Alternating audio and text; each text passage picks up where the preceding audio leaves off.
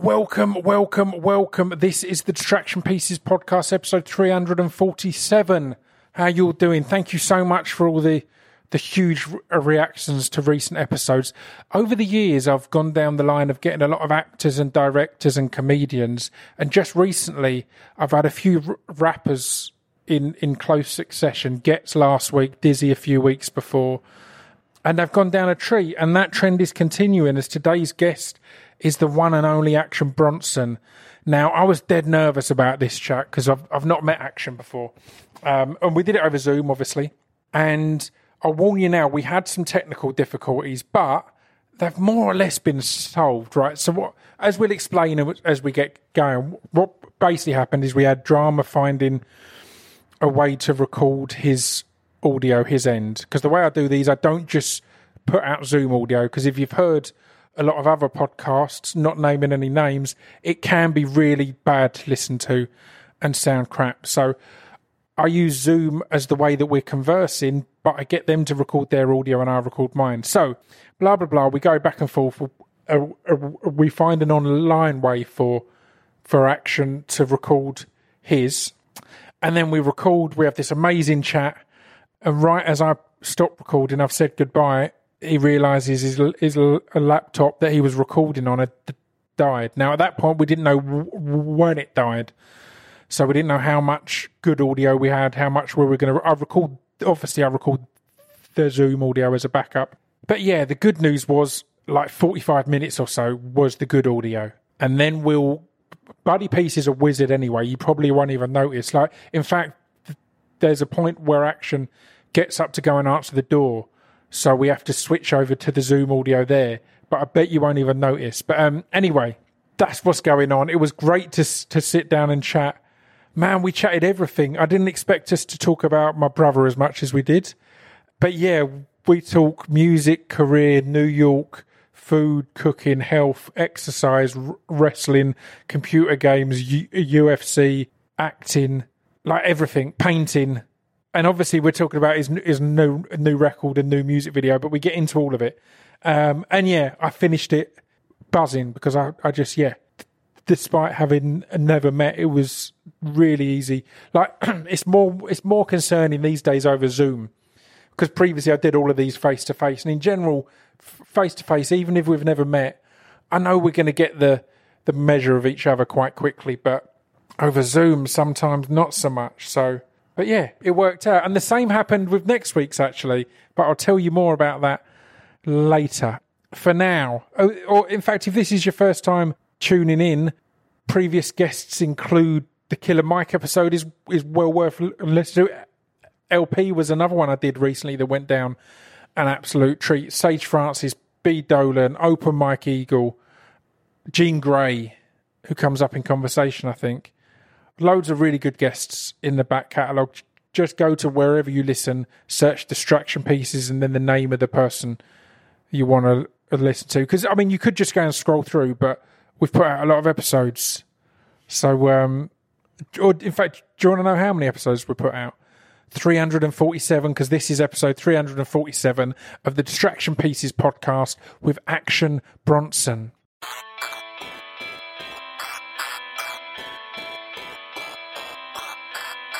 This piece of fiction is the intro to Distraction Pieces. This piece of fiction is the intro to Distraction Pieces. This piece of fiction is the intro to Distraction Pieces. This piece of fiction is the intro to Distraction Pieces. So you've got me in your headphones now? I sure do. Perfect. Well, let's begin. Right, I'm here today with Action Bronson. How you doing, sir? Oh, man, I feel amazing now that we've gotten all the little technical kinks worked out. It's surprisingly difficult. I've had this constantly since this pandemic thing, because again, you think that's a simple thing, right? Record your audio, and then there's these hurdles like Apple ID passwords and and shit like that. Hey man, that's self-inflicted memory loss. I'm sorry about that one. I'll remember it when we get off, trust me. That's all good, that's perfect. Like, how's your day been? I saw on Instagram another workout video. I'm seeing a lot of them lately. It's kind of fucking annoying, honestly, right? I like it. I had a thing where I feel a way sometimes when I post too much of it. I'm trying to be kind of an inspiring type of situation because, you know, can show that anyone fucking could do it. I know how hard it is, and I saw just from my posting one or two how many people hit me up inspired and how that could change someone's life or change someone's outlook a day. So I figured, why the fuck not? Who cares? What do my feelings have to do with anything? Doesn't matter. Yeah, it's weird to feel guilt about being excited about improving yourself, right? I had the same because when I used to tour all the time, I kept in good shape because I'm running around on stage every day. And when I stopped doing music and focused on other shit, I had to start getting into fitness, and I got really into CrossFit, which is the worst one to be talking about online because there's every dickhead banging on and on about it. But anytime I post about it, I'd feel embarrassed or ashamed. But it's a good thing, right? If you're enjoying it and you're getting into it, it's making you feel good. It is. It's making me a better person. I think that it's helping other people too, because, you know, like I wouldn't be fucking posting anything if I was still almost 400 pounds, looking crazy, eating fucking cake on the couch. You know, I wouldn't do that. But there's improvements to be made. There's improvements to be seen. So I feel like, you know, like sometimes it's hard to see the light at the end of the tunnel. Yeah. You know, so I figured I'd show the fucking tough times, the easy times. You know, shit, just got to show it all. Gives a fuck. One life. So what's your goal with it? Because you're looking like you're getting strong, man. And so is it strength? Is it just fitness, like general health? Yeah, it's fitness. I've always been strong. That's never been like a thing I had to work on, you know? Yeah. Strength was always there. It's endurance. It's usage of the muscle, you know, not for it to just be there and be fucking bulky and nothing doesn't work, you know? For the muscles to fire and, you know, just overall be healthy. Aesthetics will come, you know, aesthetics will come. It took a long time for me to do this to myself, so I'm not expecting instant results on a total aesthetic, you know? But it's coming. I'm working towards it. I love it. I saw you posting as well the other day about, or in fact, I heard you on UFC Unfiltered, and I saw you posting about playing the new UFC game against Jorge Street Jesus. Are you a UFC fan? And are you a gaming fan, I guess? Yeah, I'm a big UFC fan. I'm a big mixed martial arts fan. I'm a big combat sports fan, boxing. I'm the wrestling, same, man. anything, yeah. You know, like that's in my blood. I wouldn't call myself a gamer, but I'm like an original gamer from when the games first came out, you know, Mortal Kombat, Street Fighter, Mario Kart, original shit, Contra, Little League Baseball, type of stuff like that. I like those games. I'm not really into like the games now that you get ranked in, you know, like fucking Halo or some dumb shit. I'm sure that's really outdated, right? Halo. Yeah, no, I'm the same. I've lost you there. Where have you got? Sorry, man. My phone is dying. It's gonna make it, but I'm gonna have to plug in at some point. It'll be okay. It'll be okay. But no, I'm the same on that. I'm not interested in playing games with some kids in another country who's gonna beat the shit out of me in a second. It's not even fun. It's not fun when you play online, as I learned, because I'm not talking shit or he's my guy. But they definitely rigged it up somehow that my character wouldn't work as good as his. That's tough, man. That's tough.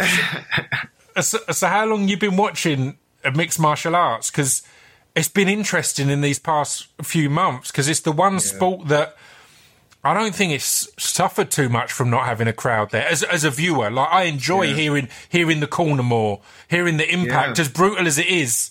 But hearing the talk in the cage and shit like that, it's interesting, man. It's unbelievable. It's like back in the old days. I mean, I've been watching since, you know, I saw the first UFC because a friend of mine, my man named Ronnie Rango, who lived in my neighborhood, good friends growing up, and his father, I don't know, they had the cable box that you could get all the free pay-per-views. You know, and that was like a fucking rarity. And whoever had that, it was like, oh shit, the golden ticket. So we would go there and watch the UFC, watch wrestlings and shit. So back in the 90s, like when we were in elementary school, literally is when we watched UFC. You know, 91, 92, 93, 94, around those times, whenever it first came out and made its debut. It was next level. It was like, what the hell are we watching? Drinking Pepsi fucking clear. You know, the Crystal Pepsi and fucking eating little sandwiches on little buns that his mom would make and watching fucking UFC and wrestling.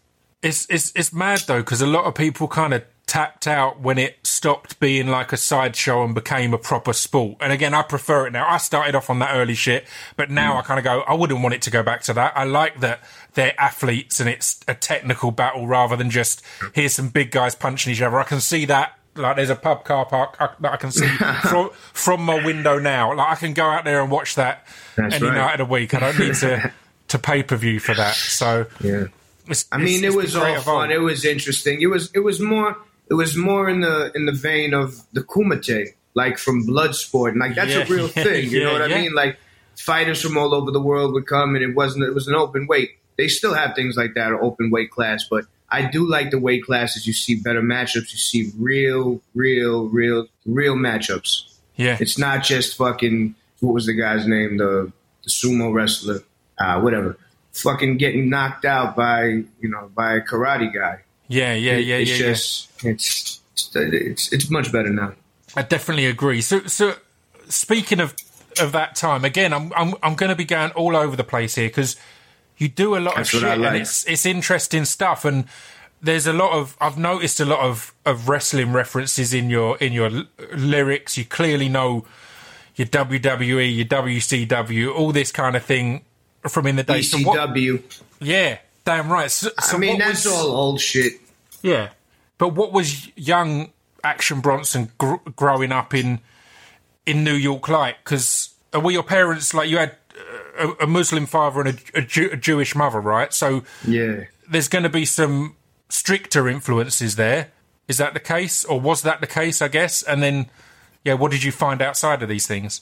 I don't know the stricter influences because, there was influences from all over the place. It wasn't just from in the household, like living in Queens, you get influenced by everywhere. Yeah. Because there's so many different types of people around. But, growing up pretty much Albanian with an American mother it's crazy because, like everyone else in the house is Albanian and only my mother is the American woman, so it's like, it was crazy. It was amazing. It's a beautiful thing. To this day, it's a blessing. I love my Albanian family. I love my mother's side of the family. It's just a bunch of great people, and I got lucky. So having that much kind of diversity in the house, but then also being in Queens and being like what I love about New York. Like I spoke about it when I was over there and I recorded a podcast with Jean Grey, and the day of that interview I'd gone for a walk, and the way I described it was I started my walk and it felt like I was in a Nas video.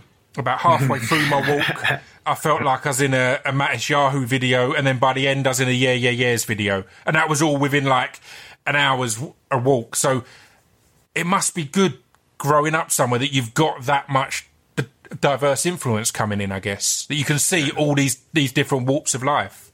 Yeah, absolutely. It shows me. People are born all over the place. I was born in Queens. That's what made me. That's kind of what defines me. Yeah. That diversity and that open mind. Yeah. So was rap always kind of on your radar and your goal? But because again, you do a lot of things that we're going to talk about. But I'm guessing growing up in kind of the 80s and 90s, you were probably too young for Africa and then KRS and Juice Crew and all that. But like Nas, Wu-Tang, Mobb Deep, that must have been amazing to be in the middle of all that happening, right? That happening around you. Yeah. I started probably listening to rap music in like 89, 90, I would say. I was born in 83. I always had older cousins. That's how you learn about shit, I had older cousins, and at that time, MTV had just popped off. So we were at home watching music videos, and, then we would go to the Sam Goody or, the tape store in Queens Center Mall, or Coconuts, or Nobody Beats the Wiz, and you would go buy tapes. And it didn't matter who it was. If it was in the rap section, you just fucking buy it. So I had music. At that time, when you're really, really young, at that time, you didn't know, some like Rex and Effects. I definitely purposely went to go buy Rump Shaker in Green Acres Mall with my friend Troy. Yeah. Like, we purposely went to go get that tape, Yeah. And people don't realise that, particularly, number one, pre-internet, and number two, early days of rap, you didn't have loads of options. It was what you could physically get your hands on, right? Yeah. It was even worse over here on getting imports. It's literally like, we've got one rap album imported this month or this week or whatever. It's like, I'll take that then. Exactly. I'll grab it's that. whatever it is, right? Yeah. I mean, I was lucky. I grew up there was a lot of good music stores around me, you know? There was the stores that, like Wiz, Nobody Beats the Wiz and Sam Goody and Coconuts. Those were like they were bigger stores. But they were like, there's a little mom and pop store up the block from my house. It was on Northern Boulevard and 162nd Street. They sold vinyl and they sold mixtapes. So that's where we would, you know, I wasn't going to Jamaica Avenue to get my mixtapes yet. I was going up the block to Northern Boulevard to get them. And then you go to Jamaica Avenue because I lived right on the street where the bus could take you to Jamaica Avenue, Queens, to Flushing, Queens, like Main Street Flushing. Like I live in Flushing, but there's also a little bit deeper. Main Street Flushing is where all the stores are. And then there's another one to take you to like 71st and Continental in Forest Hills, which will take you to the city because that's where the train is.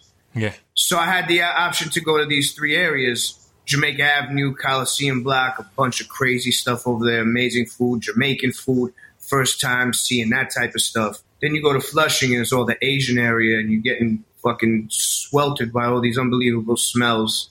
And like, I remember going to get the PlayStation chip so we could play the Japanese conversion games and shit on Main Street, you know, buying like Spawn toys, you know, like, what are we doing?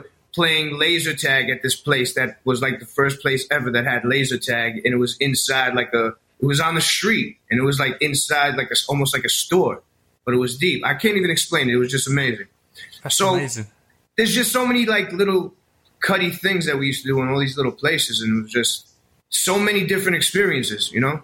Yeah. Different. It wasn't like we're going fucking to the mall to just walk around, even though we did that. That wasn't the only thing. We were able, even in New York, you could go outside of the mall, walk down Queens Boulevard, end up in the city, walk back that way, end up, you know, just each block tells its own story. Yeah. So how, I mean, you've spoken, like you said, so 89, so you're looking at when you and were I was definitely 6 around or 7, for all the right? KRS, all that stuff. Because I come from, you know, with the older cousins, man. Like I said, they were they were like 13, 14, 15 teenagers at the time. And then I had a cousin that was a little bit older, like 18. They're the ones who put me onto all the mixtapes, starter jackets, sneakers, having all the newest sneakers because they would get them for me. You know, it was just wearing Guess jeans and fucking Timberlands and all that stuff. They put me onto that stuff. I'm imagining that, but like a fraction of the height at like 8 or 9, fully in your rap starter pack your kit. I mean, you know, just like everything. Now, it wasn't even rap starter kits at that time. It was literally that's all that there was. There was no there was no such thing as a rap starter kit. It was literally rap was just starting. You know what I mean? So it was being defined by all these different things. Like, and I always love a good sports team on my sweatshirt. So damn right. So when did you start rapping then? Again, because that's an early age to be exposed to it all. So that's I didn't rap going to be giving you a head 20s, start, bro. Really? Not really. I didn't rap till my 20s. I never. It was never something that I was interested in. Me actually rapping. I just loved rap music. Yeah. I wasn't ever a rapper. I wanted to be a chef. You know? Yeah. And, you know, like, artistic influences go hand in hand, kind of, you know, chef, music, I mean, culinary music, all that shit is art. Yeah. Painting. So I feel like, you know, everyone wants to have a little bit of each other in them. Like, cooks want to fucking be rappers, and rappers want to be foodies, and dancers want to be fucking, you know, singers. I moved into acting a few years back, and we're going to talk about that as well. And every set I've been on, even the biggest actors there are like, so you rap? Like, they want to be a rapper. It's like, you've done like millions in box office. I'm trying to be what you're doing, but because I come from that background and I've toured it and lived it and that, there's that excitement. Actors, everyone wants that. It's not just about rapping, it's the performance. There's I feel like actors appreciate performance art. And, you know, the passion that I fucking dish out is unmatched. It's completely... second to none. That was my route into acting, because I had a load of different actors who I was a fan of who were into my music and were saying exactly that, saying, you know in your music videos, you know you're acting, and you know when you're on stage, you know you're acting. When you're giving that energy, or you're that angry in that song, you're not really angry. You're not coming off stage and starting a fight. You were doing it for that moment. It's acting. Exactly. It's part of the performance. You were in that zone. You were in your performance art bag. Yeah, I love that. So how far did you go with food in those early days then? Because obviously you've come back to it now, but how much of a focus was that you wanted to cook, that you wanted to create food as your art? I was cooking. I was in culinary school. You know, I did all that shit. I worked in restaurants for years.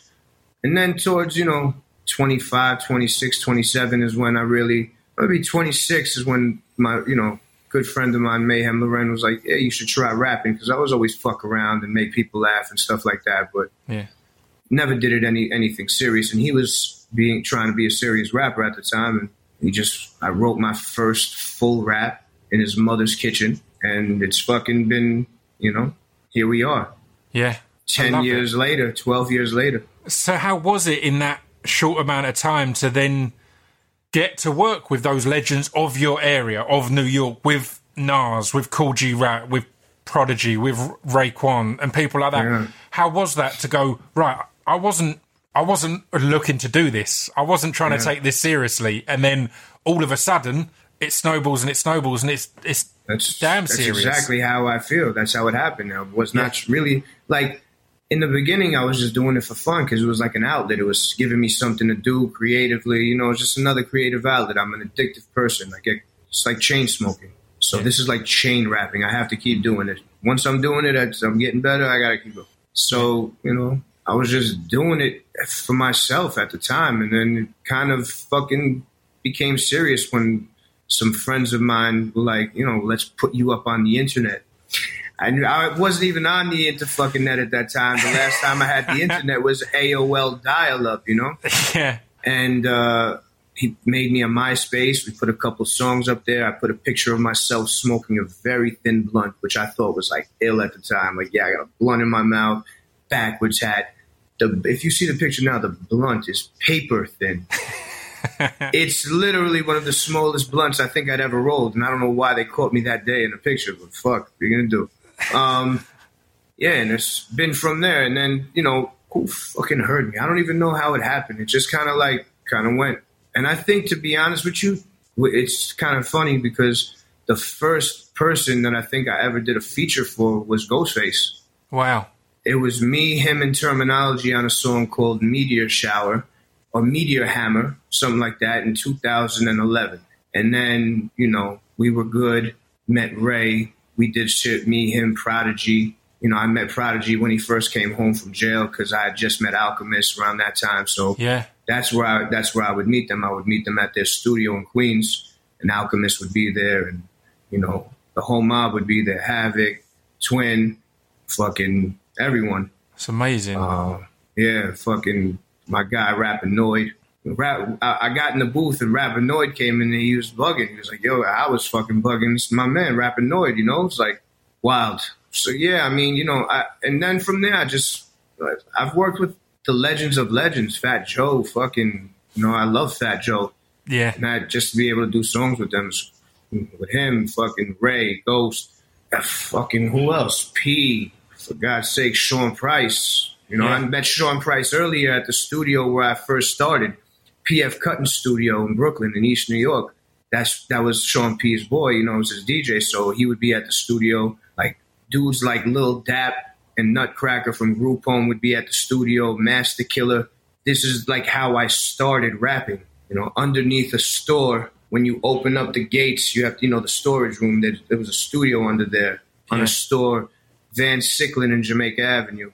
And that's how it started. And then people take notice and they take liking to you and just rolls from there, from fucking Wiz Khalifa, Mac Miller. I've worked with everybody, Kendrick, fucking Rocky, everybody that could possibly be named.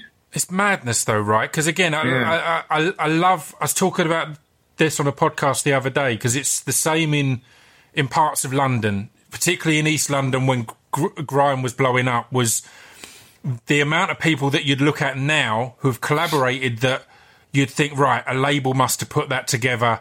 these people must have said, and like you were compared early on to Ghostface, so you'd think, oh, someone's put them together, but all of those collaborations tend to happen because there's only one studio in town that everyone's using, and you're going to be in there, you're going to be across the hall from where they're recording or where they're getting stuff done, and it becomes this natural and organic thing, right? Rather than this, who's on my list of people I'd like to collaborate with. I didn't have anyone on the list except Kool G Rap. Yeah. And that's off my list. Yeah. I got a verse from G Rap. We were in the studio together, and just being there with him, he's my favorite rapper of all time, period. You know? And I didn't even put the song out that we did. It was like I fucking had him in the studio and just for me to keep. I didn't even put it out. We did this maybe 5 years ago. 5 years ago, me and G Rap had fucking a crazy song over a Oh No beat. It's Madlib's brother. Yeah. Oh No is an amazing producer, and we just have a fucking banger. Maybe I'll just put it out soon. Next album. You got to do, that's some Prince shit right there. Like when you hear that Prince has got this vault of collaborations, of music, or of music videos and all sorts of shit that I honestly got some crazy ones. I got a song with Uncle what have you Luke got? Also. Uncle Luke. Yeah. That I never put out, which is pretty next level. You know, big 2 Live Crew fan growing up as a kid. Yeah. You know, my father threw out all those tapes. He fucking threw the radio out the window.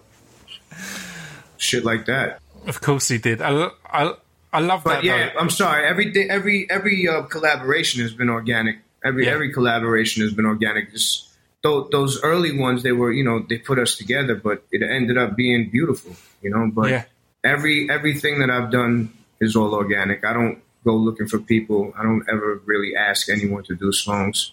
It just happens, you know? Do you get any time to step back and appreciate it? Because again, as you said, like when that ball starts rolling... I'm still moving, bro. I'm still moving. That's it. When that ball starts rolling, you don't have that... No. It is what it is. Because I still feel like I'm just getting started, you know? Like I'm still in my fucking prime. I'm feeling amazing. Like my mind is sharper than ever. And I just feel... I don't know. I just feel like fucking... For whatever anyone can say about, you know... any type of comparisons. People have been compared all over the world, but there's nobody on this fucking planet Earth that could ever downplay anything I've done for this culture. I've made fucking unbelievable strides in music, fucking teaching people how to eat, showing people how to eat, fucking showing people how to be happy, how to be your fucking self, how to not let anybody try and fucking tear you down. I think that I'm a fucking prime example of that. I've started a lot of trends in this fucking world. I don't ever talk like, yo, I did this, I did that. But, bro, you can fucking check my goddamn resume since 2010. Anything that people are trying to do now and bring back, I'd already done. Yeah. Talking about using the best fucking rarest samples in hip-hop history. You want to talk about, like, people who are really, like, music nerds? Go and check my catalog from rare Turkish, rare Thai, rare Italian, rare this. These motherfuckers will never get these samples. They don't. I'm the one. It's me. I'm the one that did these things. Blue Chips. A fucking album. All these shits everything I've done is just albums of fucking craziness. Yeah. You know?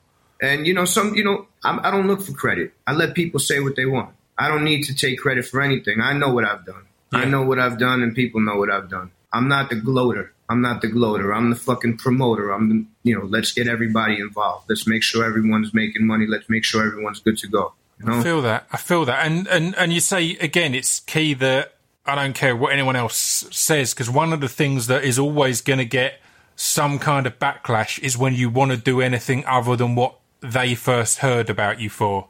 Do you know what I mean? So when you start doing... because, of course, there's... a TV show, like when you're hosting, like, Fuck That's Delicious and you're doing food, they're not going to know that food was your thing before rap was your thing. So it's, these are all just... That's the interest of diving into a personality or like a character. Like I have so much for people to dive into. You know what I'm saying? There's so many layers and levels of my character and things that have gone on since 2010 that you could really, it's like you could go back to then and see what's been going on. Yeah. I've been around. It's 2020. I've been out since 2010. Lots of amazing shit's happened in that 10 years, man. I fucking have lots of memories, lots of craziness, and that's what I'm saying, it's only begun. And you start off as some sweetheart for a lot of people, and like you take some of these sites that like they criticize music and they fucking rate it with the number system and shit. It's all fucking bullshit, man. It's all for fucking nothing. They're worthless people that have worthless opinions on shit they think they're taste making. And, you know, everyone's opinion is different. Everyone's taste is different. So I don't think that there's a necessary need for you to be diluting. Pardon me. Who the fuck is at my door? There's literally no need for you to be fucking criticizing people's music and putting a number on it because you're already giving someone an idea. You just got a delivery from Daily Harvest. Love it. It's a good little organic food brand. I love that shit. How are you finding that then? Sick. I'm fucking sick of cooking, brother. I'm sick of cooking. Or how are you finding that transition to considering health with your taste choices as well? Because again, you've gone around the world to try some amazing food. You spent time in London. How did you find the British cuisine? Because we ain't known for it. One of my favorite. I think really? You are at this point. Yeah, it's one of my favorite places to eat because I don't know what people are trying. Excuse me. I don't know what they're eating. What are they considering British cuisine? Yeah. British cuisine is Indian cuisine. It's multicultural, bro. Exactly that. I don't think that I've ever had better Indian food in my life. I don't think I've ever had better Turkish food in my life. I'll name two places right now. Go. Mangal 2. Yep. In I don't know the name of the neighborhood, but it is fucking mind-blowing. Turkish spot. Yeah, I believe so. I forgot the name of the area. There's like a lot of art galleries over there now. A lot of like immigrant Syrian and Turkish area. Do you know what area I'm talking about? The area, I don't know, but we can find that out. Yeah, we'll figure it out. And also Lahore Kebab House, Whitechapel Street, right behind Brick Lane. Yeah. Oh my God, that's like my fucking mecca. Yeah. Every time I land, I go immediately there. I don't give a fuck if it's 8 a.m. I'll just wait.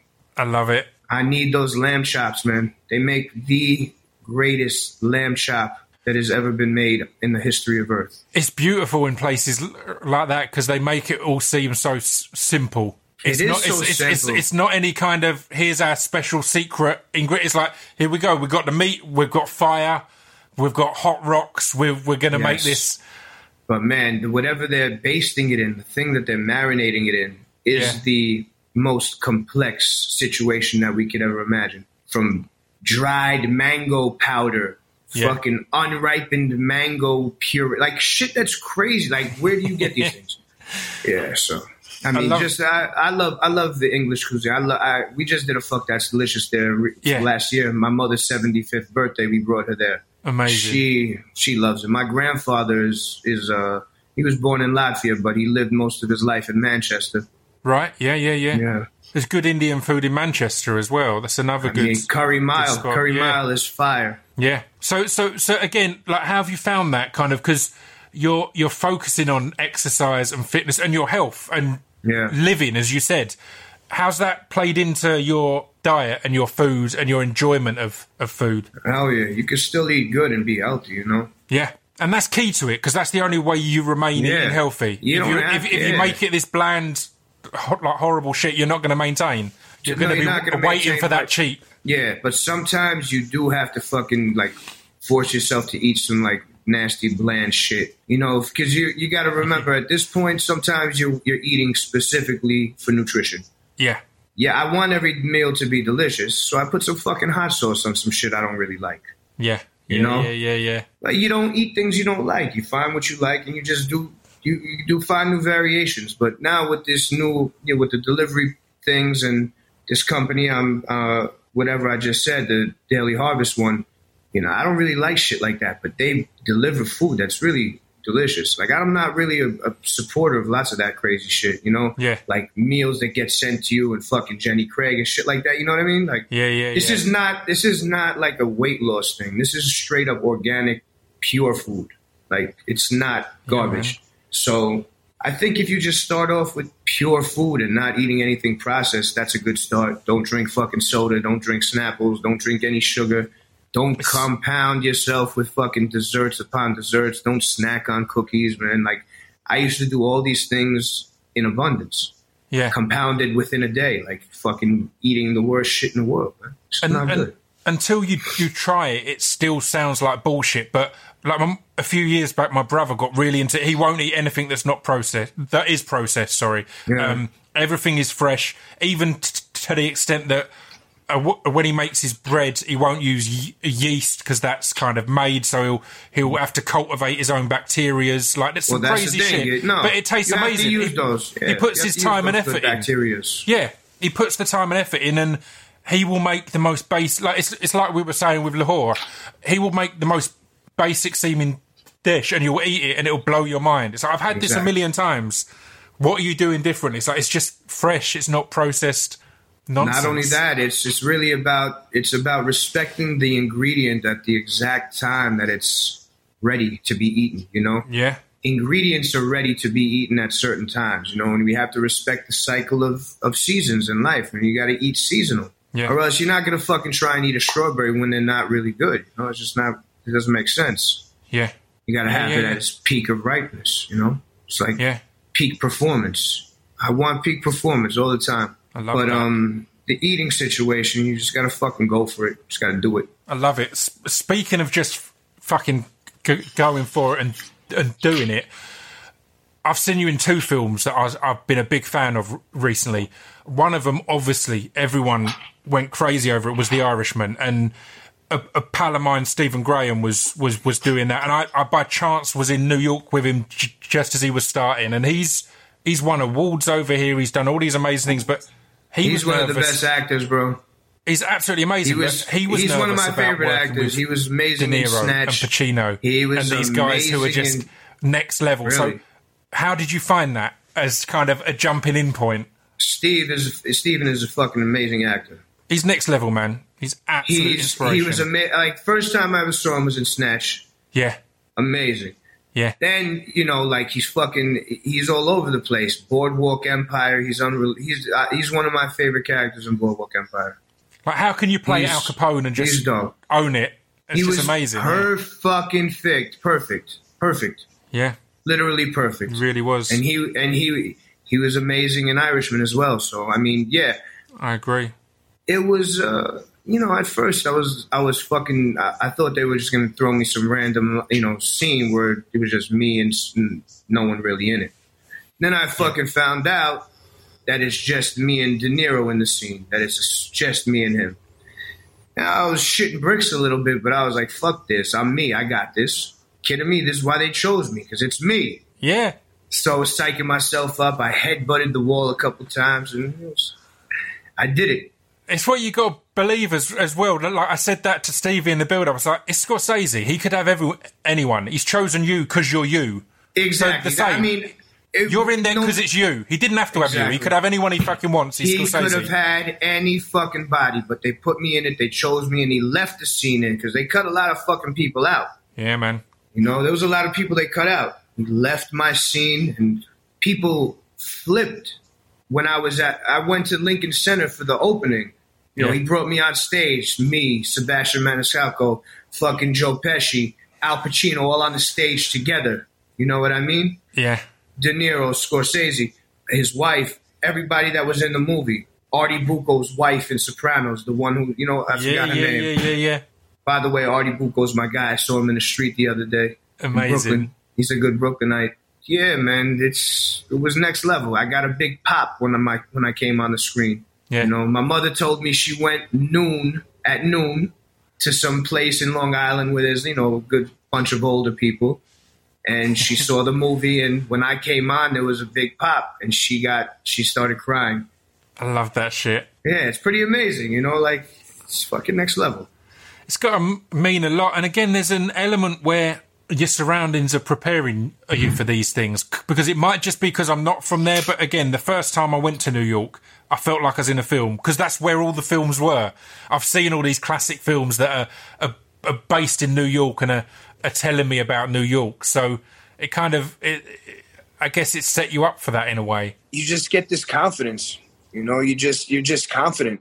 It's as if nothing phases you. Like, for me, nothing phases. Yeah. There's no phases. I'm fucking ready for anything, whether there's 55,000 people on the stage, you know, waiting to watch me rap, or there's 100 people. Doesn't fucking matter. I'm going. I'm going. I'm being me no matter what. Especially when that camera turns on. I'm not wasting people's time here. I'm talking about a fucking serious, like one of the biggest budgeted movies of probably ever, you know?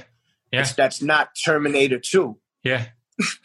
Exactly. So how was it then? Because the other film I didn't expect you to pop up in was The King of Staten Island. It kind of got missed over here a lot because of the pandemic breaking out and kind of closing cinemas and fucking everything up. But I really enjoyed that film. I thought the tone of it was great, and you just kind of pop up in a bad way and get to be a kind of fucked up mess. How was that? It was amazing. I got to do exactly what I want. Like both of these movies, very, very different, but yet I showed up and I was able to do the scene wearing what I showed up in. That's amazing. You feel like I didn't have to fucking my wardrobe was just two of the same shirts that I had already wore to the set. So it was funny. I was taking my shirt off and I had put the same one on to do the fucking scene. It was like mind blowing.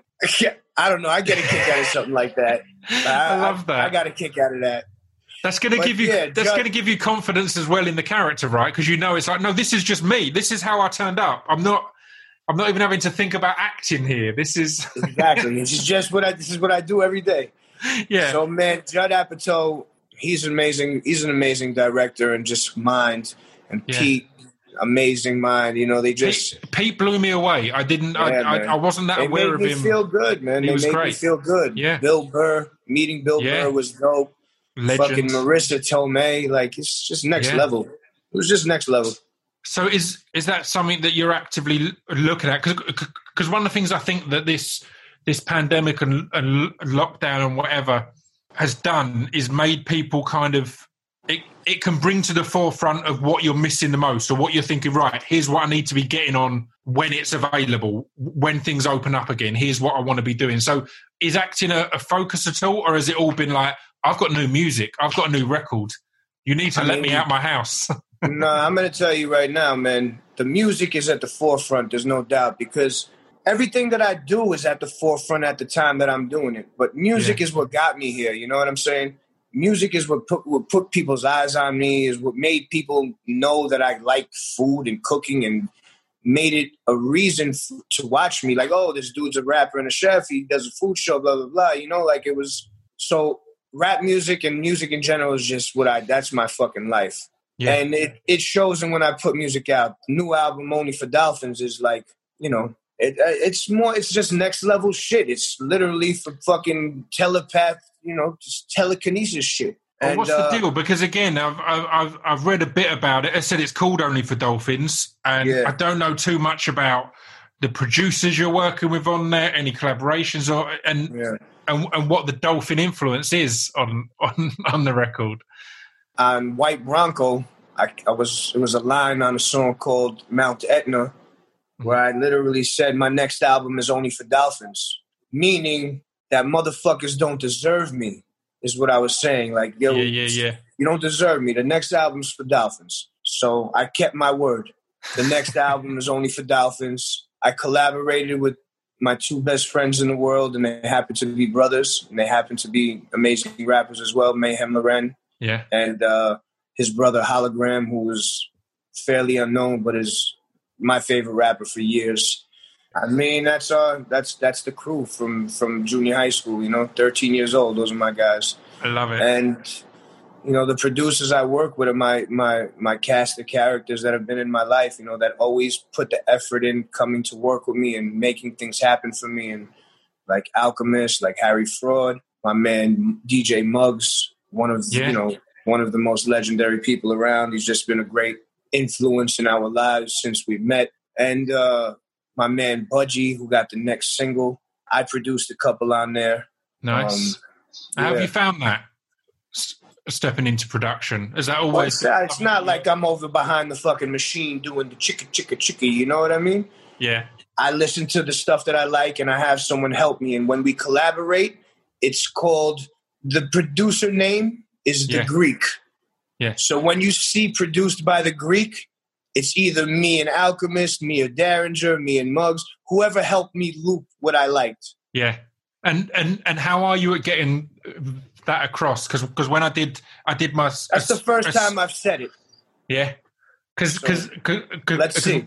I like that. That's out there. But how are you at communicating what you want and what you need? Because when I did a solo record, the producers I worked with, because I had these visions of what I wanted the sounds to be, they were like, we've never worked like this, because we'll be in like a pub and I'll be like, I want this bass line that's going do do do do, and I'm literally just speaking it to them, and they're like, cool, give me a day and we'll get something back. How are you at communicating that? Because if it's not your first language as such, it can be tough. No, from just being around studios, I've picked up musical language that I can explain to more technical people what I like. Yeah. But I like to explain with my body. Like, I physically show you how I want it. Yeah. Like, literally, put the song on, like right here, I'll get really into it. Like, it comes across. Trust me. I love it. I'm feeling that kind of... Quincy Jones. I was going to say... Quincy Jones, Miles Davis, even everyone knows it's Miles Davis. But Miles Davis's skill was pulling the band together, was making these amazing people bring the most out of what they're doing. That's a big deal. That's a fucking major skill. Yeah.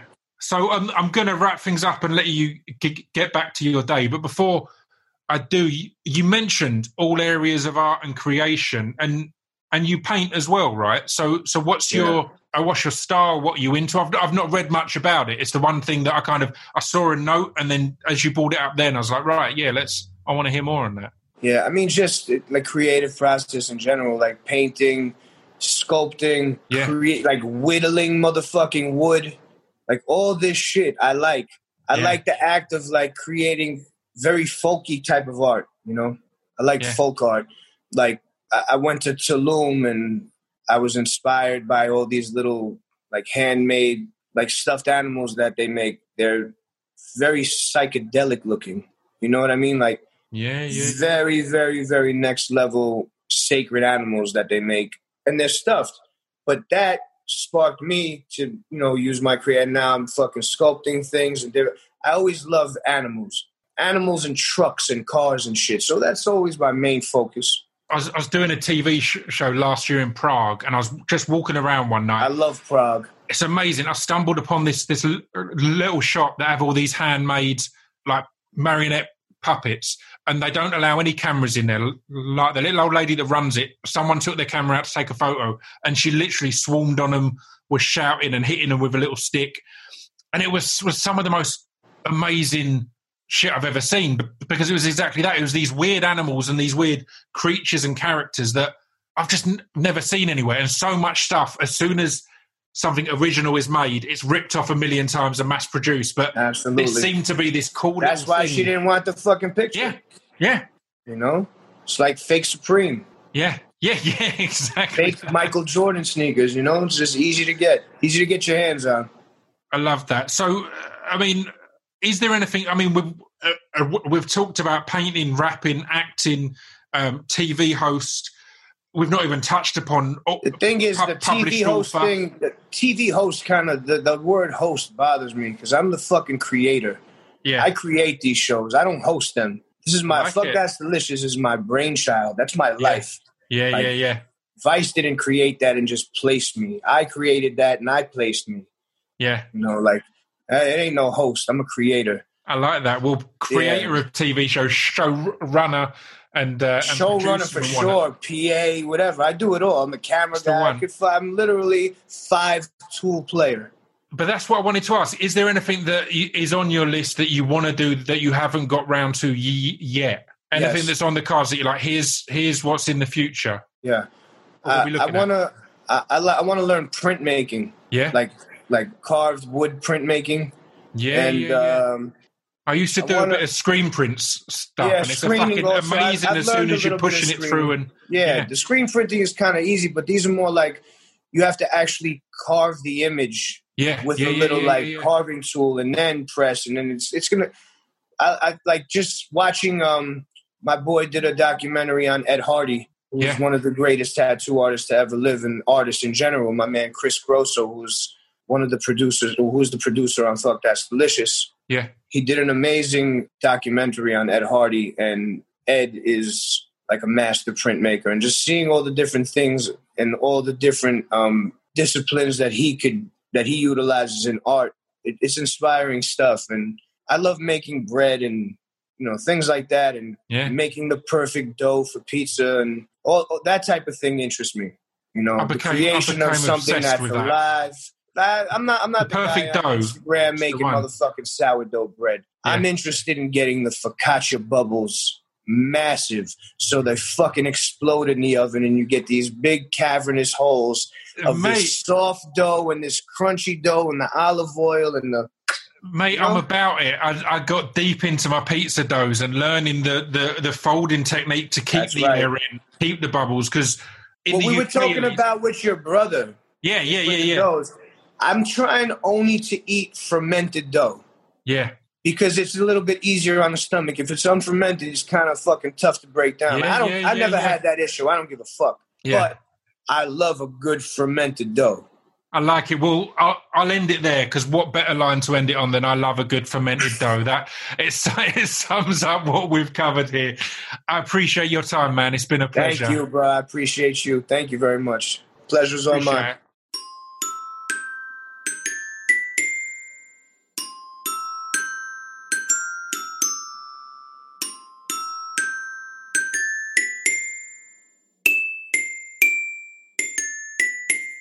You've been listening to Scroobius Pip's Distraction Pieces. There we go. That was Action Bronson. I hope you enjoyed that. And I told you Buddy Piece would make it sound amazing regardless. So, yeah, thank you for tuning in. I'll tell you now, actually, I don't normally tell the guests the following week because there's a lot of moving parts in these strange times. But next week's guest is Corey Taylor from Slipknot. Another one that we did over Zoom. Another one that we had one or two technical issues, but it sounds dope. Don't worry. So, yeah, I'll see you all next week. Ta-ta.